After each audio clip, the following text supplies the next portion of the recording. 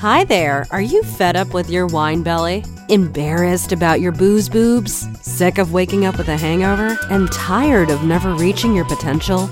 Welcome to Sober Sassy Life, the podcast for women who are looking for more out of life than the evening rendezvous with the Chardonnay. Let's banish the wine witch for good. Here's your host, Jackie Elliott.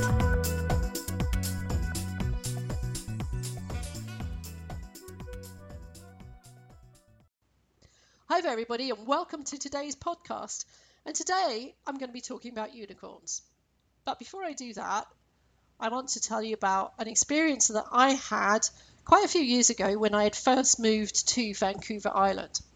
My brother and his family came to visit me for the first time, and with them they brought my two little nieces. And one of them, the youngest one, was about maybe 3 years old. And actually, it was the first time I'd met her because she was born after I had emigrated. So while they were here, we went out to visit the West Coast. And on the west coast of Vancouver Island, there is the Pacific West Coast. It's just spectacular. There's rugged beaches. There's expanses of sand that goes for miles. It's unspoilt. It is fantastic and beautiful and inspiring. And we went to the beach for the day, and it was a perfect day. Usually on the Pacific coast, there's a wind, it's pretty cold, and then we can have lots of sea mist rolling in. But this particular day, it couldn't have been any better. The sky was just spectacular blue. The sea was way, way out, and there was this miles of flat beach, and the wind was down. And when we walked onto the beach, of course, because this is my home and I'm showing everybody, I'm quite smug, so I'm kind of taking credit for it. And my brother and his wife, my sister-in-law, their jaws were dropped and in awe and saying, oh, how beautiful it is, how, fantastic it is. And then we look around and we realise that my youngest niece has disappeared. So for about, it seems like an eternity, but we're freaking out because she's, where is she? And then we see this little figure absolutely running flat out without a stitch of clothes on right towards the sea. And she really is, you could see that she'd just seen this beautiful beach and she'd ripped all her clothes off and she was just running with her arms out in complete abandon, not even thinking about anything except getting to the sea and being free. It was just a picture of complete freedom, of complete abandon, of complete joy. And it was a moment that stayed in my mind for since that moment.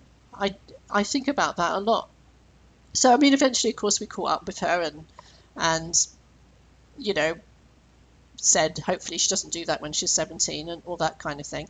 And it was just, but that moment has really, really stayed with me. And then I compare it now with myself on a beach. When I was quite a bit older, I was, I'm going to say 11 years old. And we were on holiday in England on our 2-week beach holiday. And it was cold and wet. But we were still on the beach because that's what English people do. If you're on a beach holiday, you go to the beach. It doesn't matter what the weather's like. And the wind was whistling and it was cold.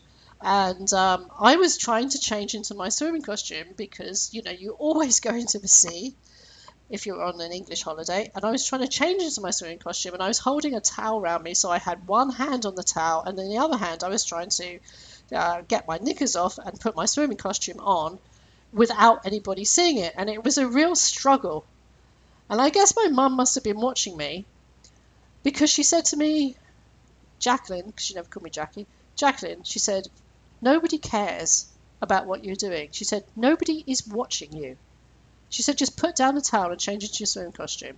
Of course I didn't because I was convinced that, the tiny amount of people on the beach would all be concerned about me changing into my swimming costume, and there's no way that anybody was going to see my bare bum. So somehow, I mean, I hope that at some point during my life I was uninhibited as my little niece was, but at some point there'd been this shift and I'd become really, really self-conscious. And that never stops. From there on in, wherever that little shift is, we seem to be plagued with worrying about what other people think about us. So throughout our life, it either stops us from doing things, or we worry incessantly about what other people think. Now, I read a great blog by Sober Mummy, and I'm not sure which one it was, but when she was talking to her daughter, and she asked her daughter, which person in your class is the most popular? And her daughter told her, and she said, do you think she worries about, this popular girl, what other people think? And her daughter said, no, I don't think so. And that is the kind of person that I think we all aspire to be. We all want to be the person who doesn't care what other people think.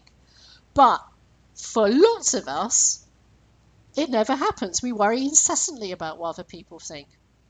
And this is really highlighted when it comes to quitting the booze. Because almost the first worry that we have is, oh my God, what will people think? Will they think I have a problem? Well, the answer to that is, well, yes, they might, because you do. But why should that matter? Why should that have any bearing on a decision that you're going to make, which is going to improve your life?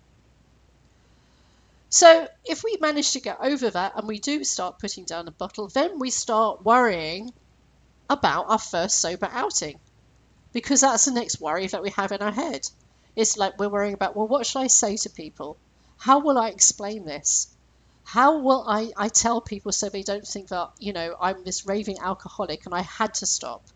What will they think about me?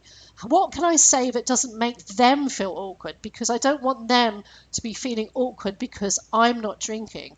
And this goes into this like huge raging debate in our head.